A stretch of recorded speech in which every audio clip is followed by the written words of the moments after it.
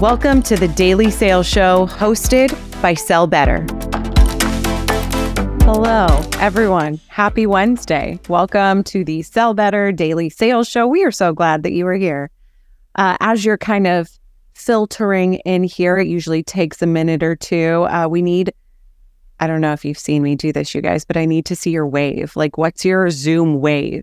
Do you make it awkward like me with like the two hands? What's your wave? I was a big peace sign guy. Oh, okay. Peace sign. I just kind of have a hand up. Oh, it's just kind of like a still hand. Yeah, yeah. I love it. Hand. Yeah. Very, very formal. Okay. Welcome in, everyone. As you are filtering in, let us know where you are dialing in from. We would love to see that. If you're new here, we do this show every single day. You can check out the schedule of events at sellbetter.xyz or by scanning that QR code on your screen right there. We want to give a huge shout out and a thank you to our fantastic partners, JB Sales, Buzz, Vidyard, Zoom Info, and Common Room today. Thanks for making this show possible. I am going to stick a link in the chat over here. We have a free sign up for Vidyard with some really cool resources for salespeople. If you're not using it for video calls already, check them out. But today, we're here to chat about cold outreach. You've arrived, the Prospecting Masterclass. Welcome. I'm joined by two phenomenal guests, great friends, Tom and Jody. You guys, thank you so much for being here. I'm excited to be here. Yeah, same here, man. I'm really happy. Still hand and the piece at the same time. As we are going through today's agenda, I want to just do a quick poll, see who's in the room. You know the deal. Let us know who we're chatting to so we can make this specific to you as we go through. But today, we're going to talk about some cold email, some cold calls, and some social. I mean, what else could you really need when we're talking about cold outreach, right? Direct mail? I don't know. You guys got any other things that you throw in there? Text messages? We'll save that for the end, maybe. But I want to, as we're finishing up this poll, just curious, you guys, what's your general outlook going into 2024 on cold messaging? Yeah. You want to kick us off? Yeah. So there's obviously a lot of buzz right now from people talking about, some of the emails that Google and, all the email providers are sending and domain blocking and things like that. It's also been a really tough year in 2023 for just about every sales org and salesperson I speak with. Here's all I know. I've met thousands, probably tens of thousands of salespeople of all varying success levels. And one of the most important factors, in my opinion, for the consistently successful people is that they know how to create their own pipeline. If they're an AE, they're not relying on their BDR. If they're a BDR or SDR, they know how to do it and make that part of their daily routine so that they can be top of the leaderboard and move on to whatever role they want next. Maybe sales leaders know how to do it in a pinch if they need to. So to me, this is just a skill that people know they need to invest in moving into 2024 because times are tight and pipeline isn't always full and you need to make it full. What do you think, Jody? Yeah, I think that outbound prospecting is one of those things that's timeless. It's always going to be around in some way, shape, or form. And, there's always going to be new technology. There's always going to be new things that help us to be better at that. But in 2024, it's going to be, more important than ever to exercise those muscles on your outbound skills. Like you were saying, Tom, I think that the email scares, the AI tools that might be competing for your jobs, these kind of things are you're gonna have to level up your outbound ability in order to, just remain relevant in some cases, but it still works. People want to be courted, and knowing how they want to be courted and being really good at that will make you stand out for sure. I agree with a lot of your sentiments. The people that stand out are the ones that know how to do it, whether it's in a pinch, I like what you said there, or for leadership, or, not relying on what's in place, just getting out there and doing it. Manjeet, I think prospecting like Adele needs to be its whole own show, but we'll get back to that one. We could tie it to song titles. I'm just saying. Okay, we're going to go through kind of your top tips for each of these channels that we discussed. For everyone who's watching, feel free to screenshot. You'll also get the recording to your inbox. But I just want to start the conversation. We'll start with the email. You guys want to start with the email? Sounds good. Let's do it. Tom, you brought it up. It can be a spicy conversation right now. But Tom, do you mind sharing your problem prospecting formula? What does that look like? Yeah, sure. Why don't I, do you want me to share my screen or do you want me to just kind of talk? Oh, yeah. And you know what? I have a link. Everyone can take a peek too. Maria, do you mind dropping that link to Tom's problem prospecting formula? Cool. Y'all can see this? Yes. Okay. So I'm going to show you a blank version, and then I'll show you a filled out version from a client. But here's the TLDR. Most cold emails that I see are very me-centric. We're talking about the salesperson. We're talking about our company, the awards we won, the clients we have, how much revenue we have, the way this podcast that our CEO is featured on, whatever it is. Your prospects do not care about that, right? They care about their problems that they have, that they are paid to solve every single day, right? That's the main point of what an executive is trying to do. They're trying to put out the most important fire. And so us as salespeople need to focus less on us and more on the prospect's problem. I think a lot of people would probably agree with that. And this is a tactical way that I teach people to do that. So in my experience, let me just walk you through this sheet. In my experience, usually we're selling to a couple different personas, right? So this could be, when I sold at Gong, there was a VP of sales, there was someone in RevOps, there was someone in enablement, and maybe a sales manager. Each of these personas had a level. Are they above the line decision maker or below? What is, in one sentence, the problem that we solve for them? And there's probably 2 or 3 problems for each person that we solve. So again, let's use Gong because a lot of people, salespeople probably know it. We could help with onboarding. We could help coach your B and C players to be like A players. And we can help when there's deal slippage, right? And the way, if that's your problem, I'm going to talk about the product differently and I'm going to talk about the problem differently, but it's still the same product that's being sold. And then whenever these problems happen, there's symptoms to these problems, there's impacts, right? We're not hitting our revenue targets. If that happens, I might, as a VP of sales, get fired, right? We might not get our next funding round. There's all these lingering implications to problems people have. That's why they want to solve them. And then hopefully your company has solved that problem before, and you can help tell a story around that.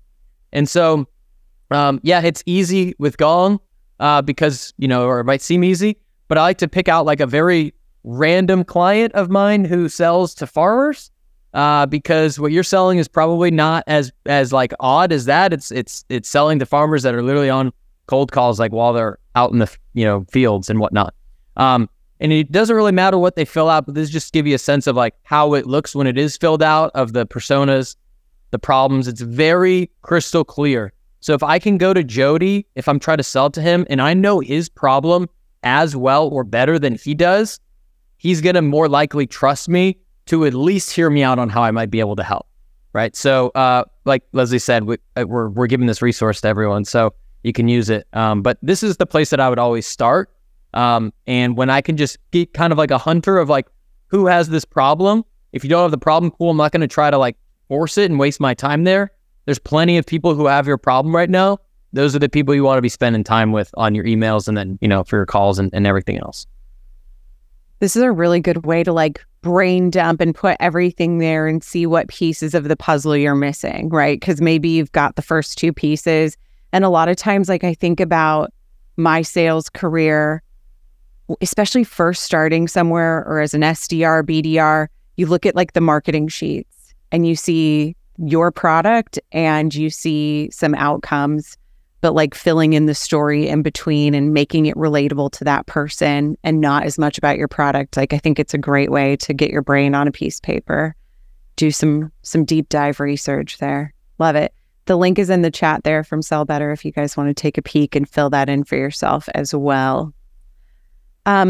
Jody, we had this awesome conversation in prepping for this, talking about like cold emails and how you kind of segment out different chunks of your email to look at data and make some data-driven decisions. Can you talk through just high level, like how you do that, why you do it, what you Absolutely. do?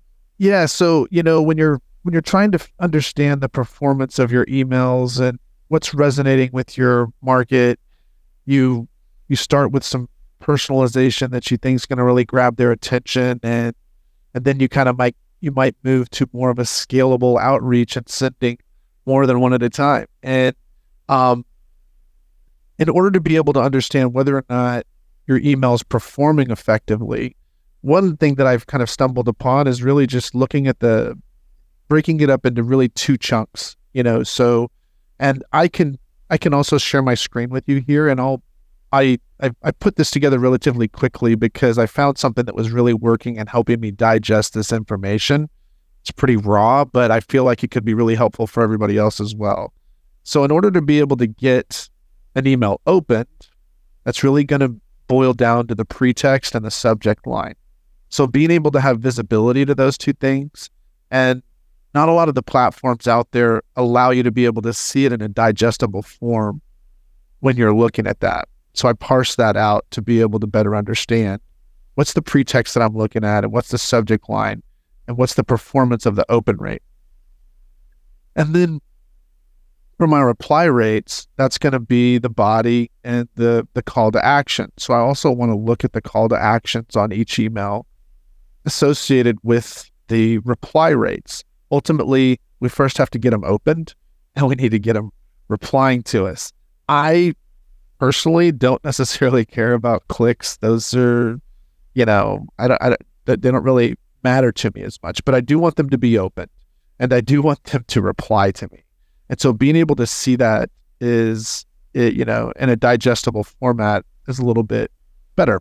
So I'll share this with you briefly, and then I'll send out a usable format for you if you like. Awesome. Sorry, I like thinking about it, because sometimes you're looking at your response rates, but you're attaching it to the entire email, not just like the body or the call to action. So like having it visible in a format where you can really break it out and think about, okay, what part is impacting what can make a big difference. Right. So basically, the way that this is broken down, you have your campaign information, your open rates, delivery rates, how many you've sent here. The main thing that I'm really able to see from this document is how, what the replies were. And I'm able to associate that with the body message. And I have the call to actions here and the steps that took place. Again, it's a pretty simple document. It's a pretty simple idea, but being able to see the pretext and the subject line together, as well as the body and the call to action here, has allowed me to have better effectiveness when I don't see any replies happening, so that I can make those adjustments and know where I need to make them. Open rates are really high. Sorry. Yeah. No, I was just going to say, so if you're seeing a high open rate, you're attributing that to subject line and pretext. But if you're not getting responses, you're taking a look at the body and the call to action. Right. And obviously, I guess some common sense would tell you that does need to kind of make sense and flow a little bit. Sometimes I see us create emails and the subject line has nothing to do with the body of the message or the pretext in a lot of ways. But I've also just seen some very weak call to action. So you've got some really good content up here. You've got them to open it. You've got some good messaging in there, but the call to action's loose. It might say, you might see something like, let me know if you'd like for me to send you some information. And your brain kind of goes to a place of, okay, I'll let you know, I'll maybe come back to this. Maybe your emails are getting saved, but having being able to tighten those call to actions up are going to get us more replies. Okay, super fast, off the cuff. Both of you, favorite call to action to use at the end of an email? Worth a look. Yeah. Open to a chat. Yeah. Something like that. You guys can throw your favorites in the chat too if you want. Make sure it's on everyone and not just host and panelists so we can all see what your favorite call to action is at the end of a cold email. But let's flip over to some cold calls. Tom, I'll bring this up really quick. Pick one of your tips here and let's chat through it. Okay, let's talk about the inner game, which I think really kind of encompasses even the second point. So Jody's got some masterful tactical advice on cold calls that is going to blow everyone's mind. And so I'm going to take this in a different direction, which is the inner game, right? So when we think about like the outer game and the inner game of sales, the outer game being, here's my cold call opener. Here's what I say when they give me an objection. Here's how I ask for the meeting. The inner game is like, how are you feeling as a person during all of that? So in my opinion, if I'm cold calling Leslie and I am on the other end of the phone praying she doesn't answer because like anyone else been there, that was me.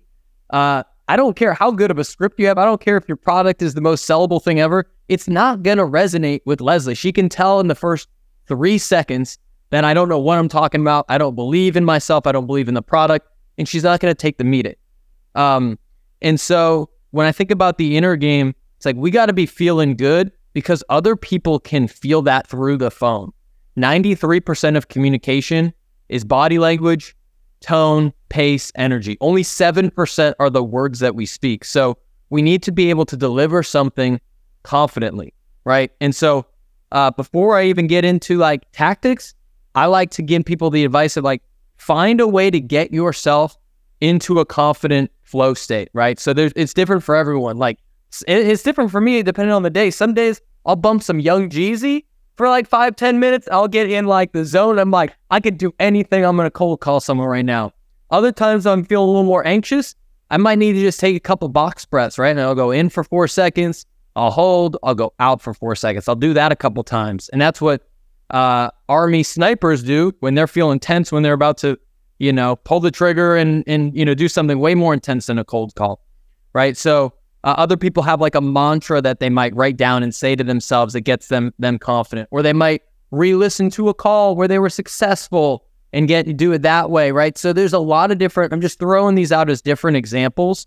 But to me, if you're feeling reluctant, scared, don't want people to answer, discouraged from all the no's, like the first step I would take is like, okay, let's evaluate like how are things going internally. Maybe you could listen to yourself on a few calls if they're recorded and try to objectively kind of see like how's my tone and my energy level on these. And then I'd get to the tactics after that. Really good. Love it. Got a lot of takes on Young Jeezy in here, which I love. Yeah.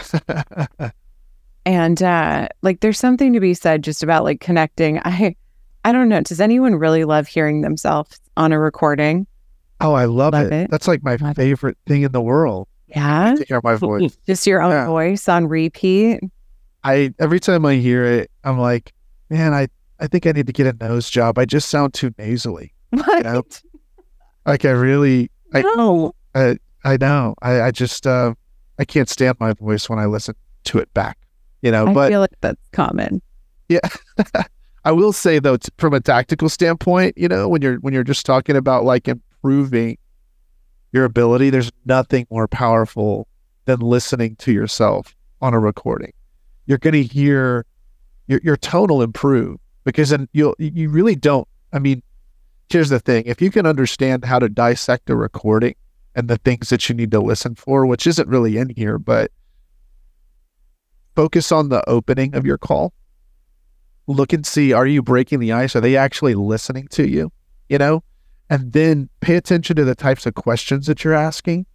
And then pay attention to, did you go for the close? And how many times did you do that? It should be more than once, right? Good salespeople, are going, there's a way to be persistent without pestering somebody. And just because you don't take the first no and leave doesn't make you a overly persistent person or a pestering person. So just being able to, once you hear those things, you'll notice intricacies on your recordings that, I need to inflex my voice a little bit. To Tom's point, I don't sound happy. What can make me happy? Do something that makes you happy.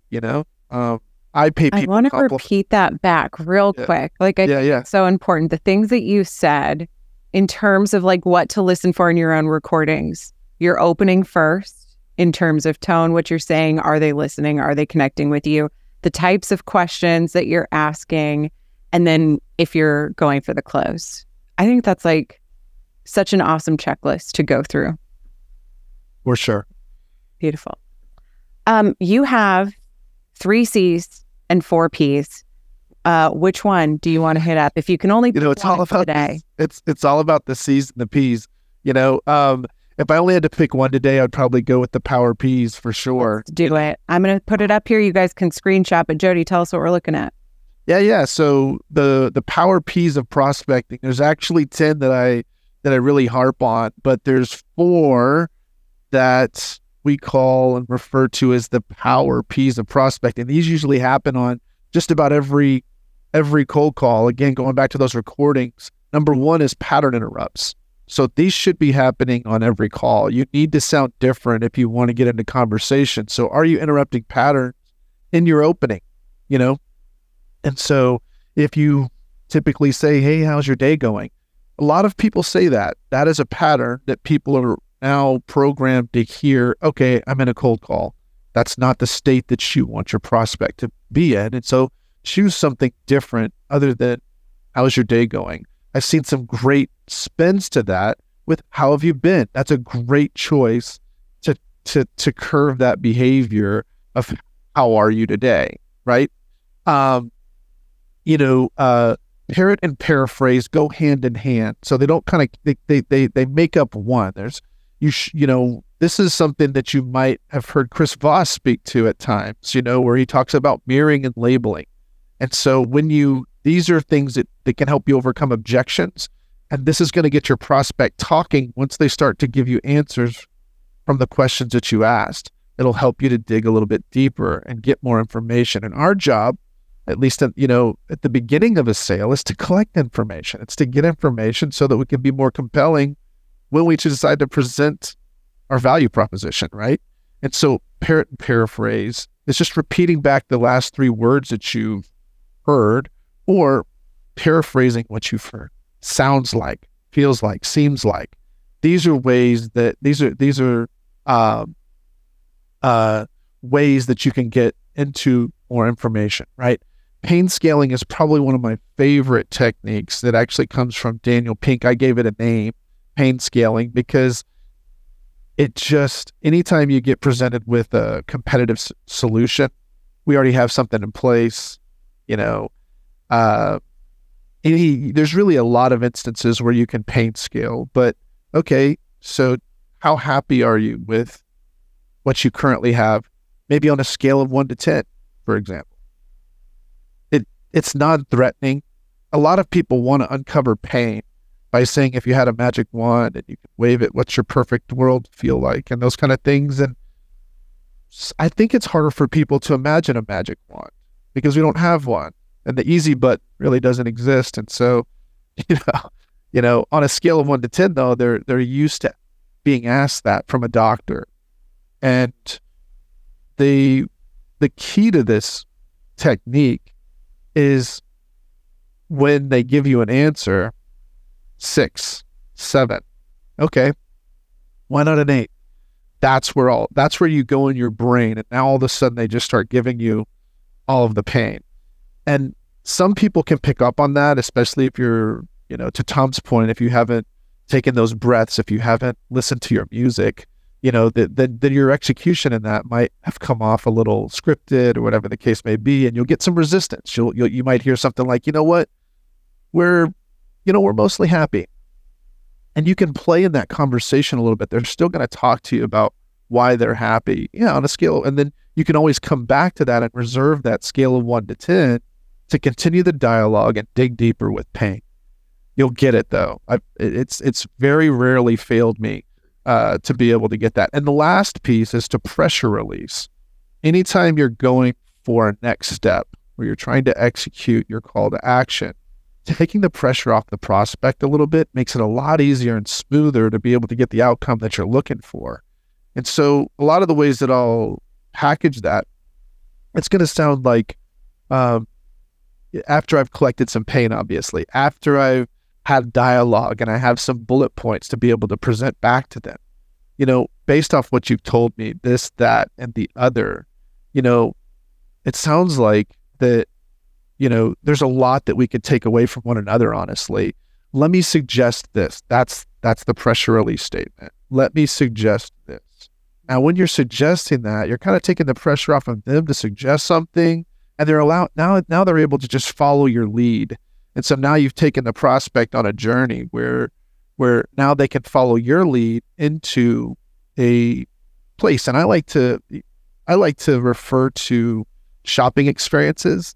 When you go to buy, when you're in a store and somebody comes up to you and they want to give you an opportunity to shop, we want to be buyers. All of us do. We just don't want to be sold something all the time. Now, as salespeople, we might be a little bit more okay with that, but most of our prospects don't want to be closed, but they love to buy. So put them in a buying, state of mind. When you walk into a clothing store, what brings you in today? Are you looking for anything in particular? And they'll guide you, and then they'll leave you and go check on somebody else, and they'll let you shop a little bit, right? And so let me suggest this. It's just taking somebody to another rack.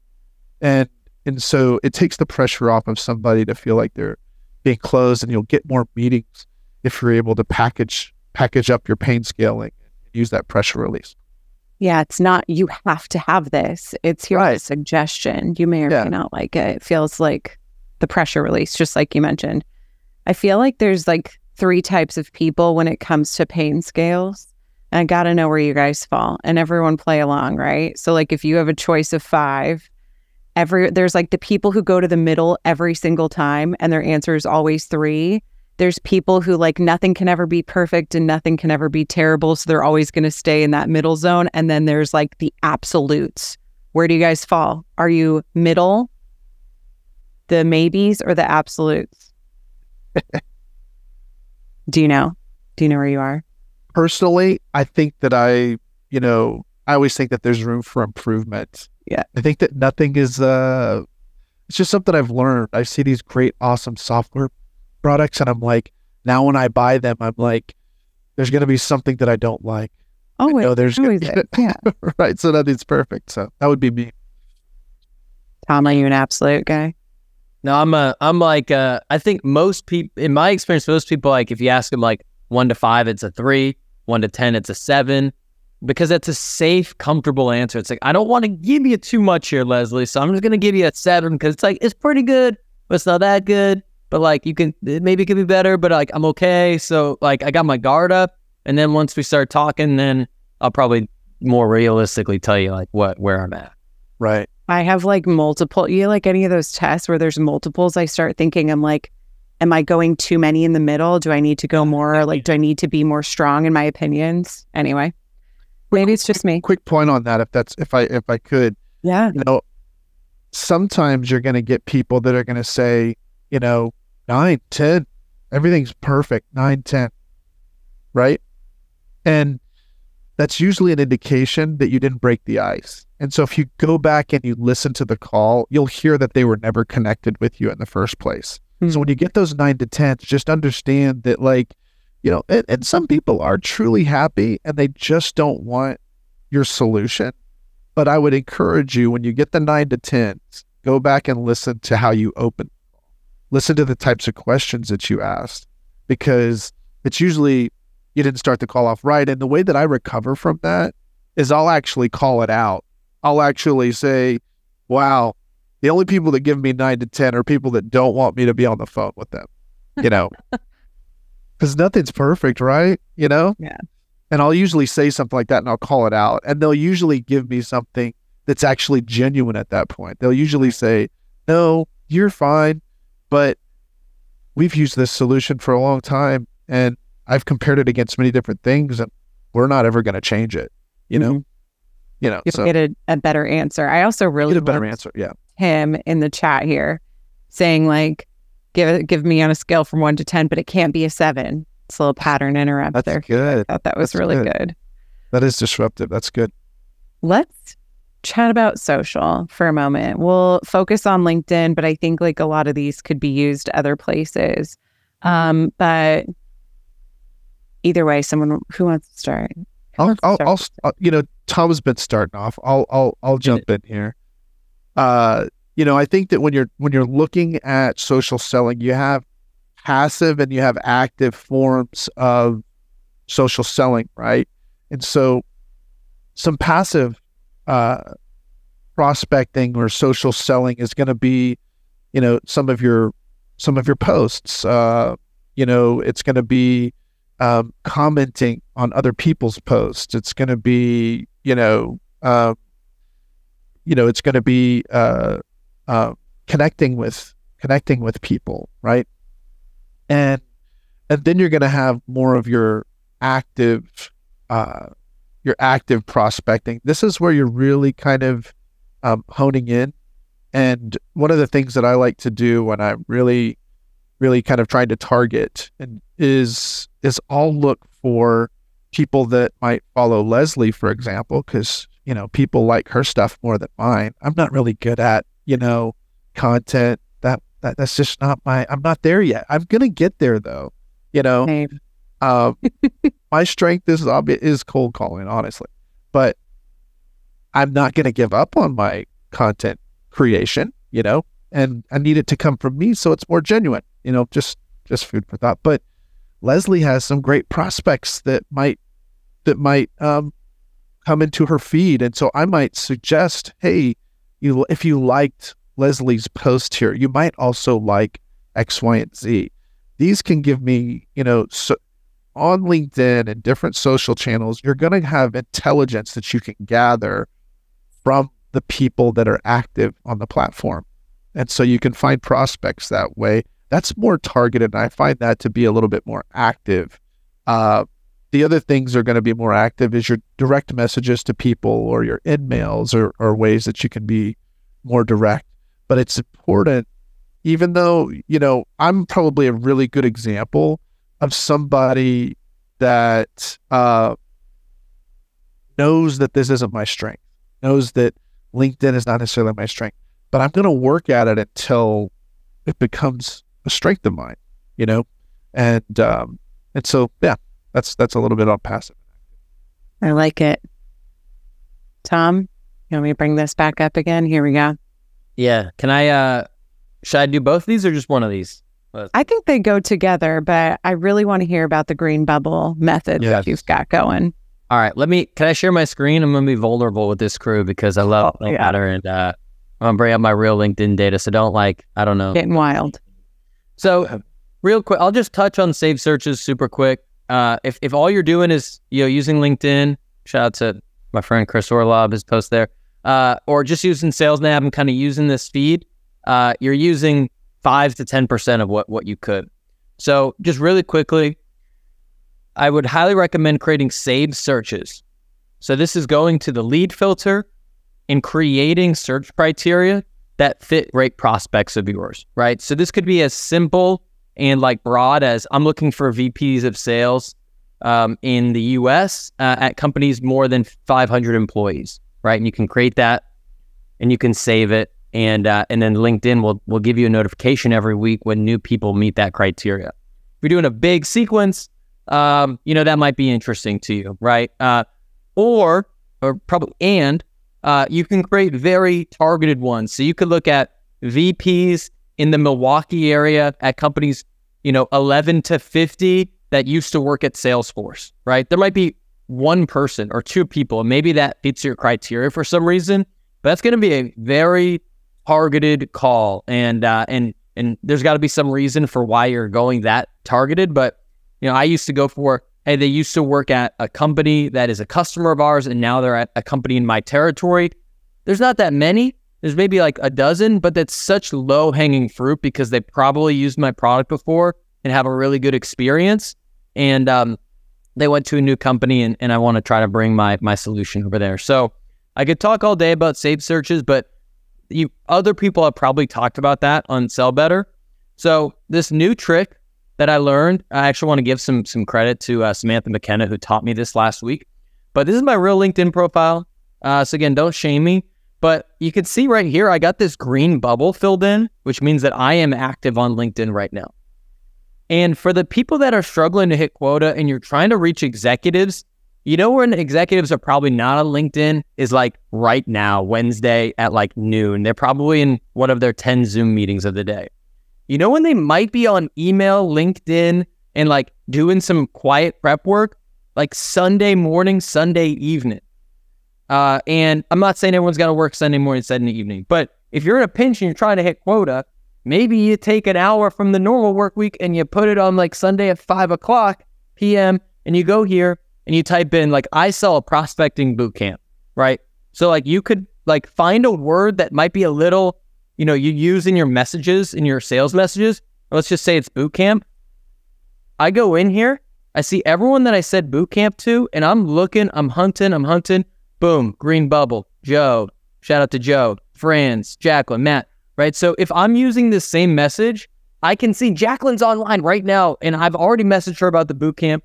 This could be a time for me to just give her a little nudge, and there's probably not many people in her world reaching out to her at this specific time, especially if it's like an odd hour. And so I've been using that. Shout out to Samantha McKenna for teaching me that. And, it works. And not everyone's going to be online. But if you're behind and feel like you need to catch up somehow, it's a good little tip. I love it. Love it. If you guys, sorry, go ahead. No, I was just agreeing. That is really good. But since I do have the mic for just a second, I didn't realize that you were shouting out Tim Donovan. Tim Donovan is an excellent human being and an incredible sales guy. If you haven't connected with Tim Donovan, you all should connect with him. I didn't realize that was the Tim Donovan. So shout out to Tim Donovan. The Tim Donovan. He's really good. Sorry. If you have any questions, you can put them in the Q&A. You can also upvote other people's questions in there. So if you want to stick something in there, if you want to hear one of those answered, you can give it a thumbs up in there. I do want, Tom, you also have like this 4-step prospecting. I would love to just brief chat through and then we'll try to answer a couple questions here. So like super high level, when you're prospecting, this is your plan. Yeah. So let me just make a quick comparison.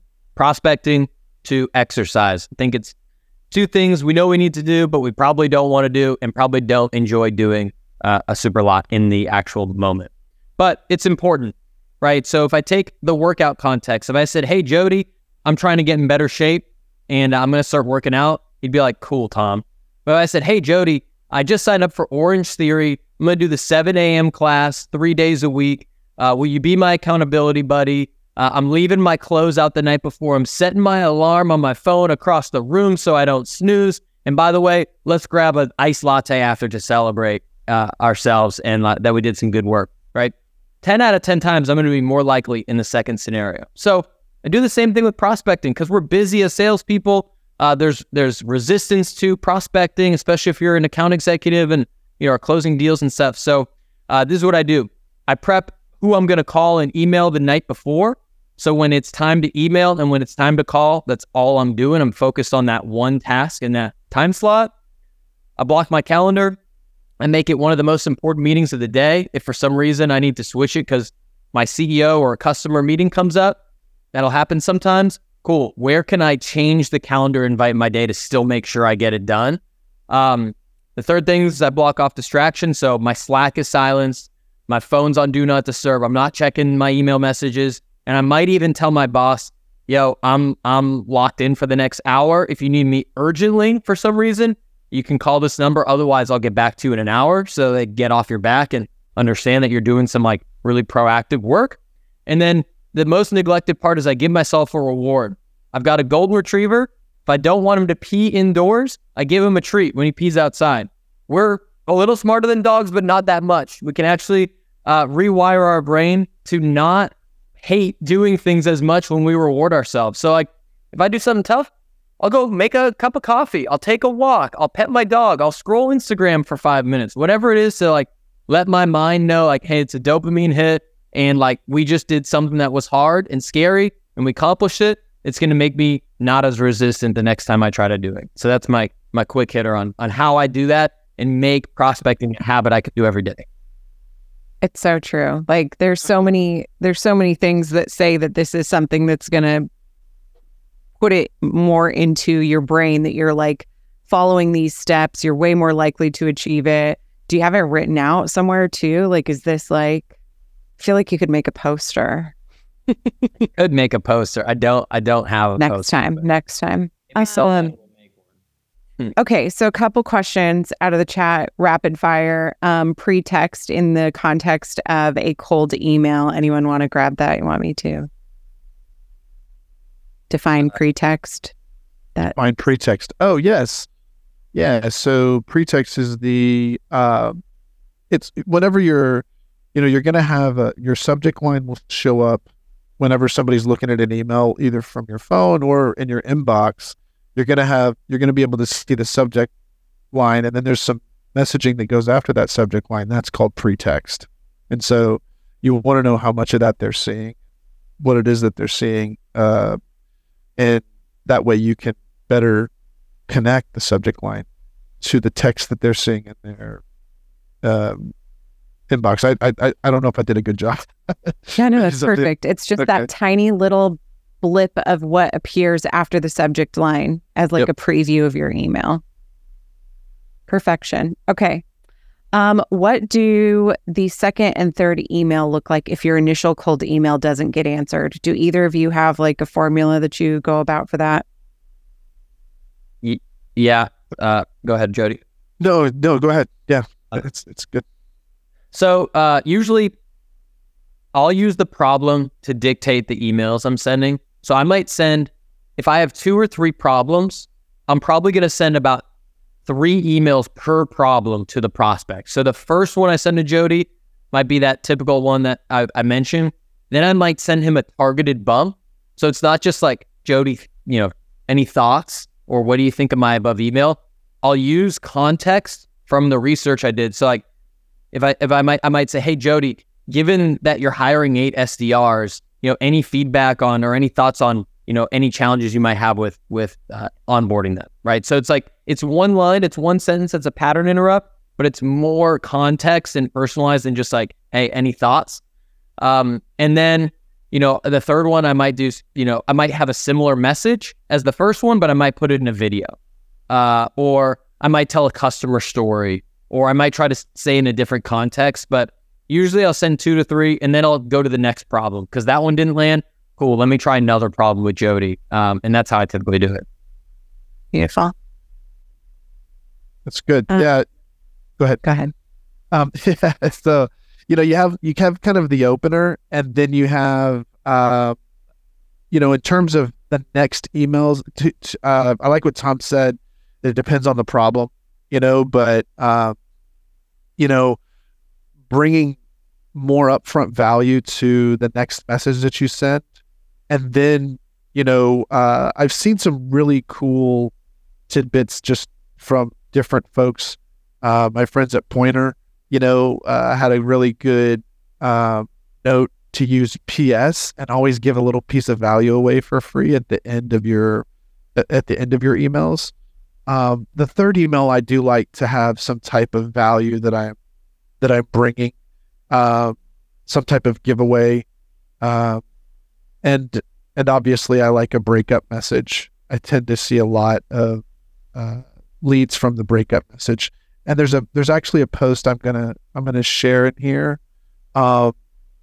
that Barbara Nunez kind of broke it down, and she has a really good little framework here on the email type, the purpose and the key, and the best practices that are kind of very much in alignment with what I like here. So I'll put that. Perfect. Oh, can you switch that to chat to everybody? We'll get you that post. You guys, all of this information has been so good and given me some ideas of things that I'm going to take into prospecting in 2024. We're also going to drop links to Jody and Tom here so you can connect with them as well. And I know that someone had asked earlier about prospecting lists and lists on LinkedIn. Tomorrow's show, same time, same place, is hyper relevant prospecting list. So I'll put you a link for that in the chat here as well if you want to check that out. But you guys, thank you so much for sharing your time, your wisdom, all of this great information. I hope everyone got a little something that they can take into their prospecting for next year. Happy cold calling, cold emailing, cold socialing. Happy all of the things. Happy holidays. Happy. Happy. See you guys later. Thanks so much. Thanks for having us.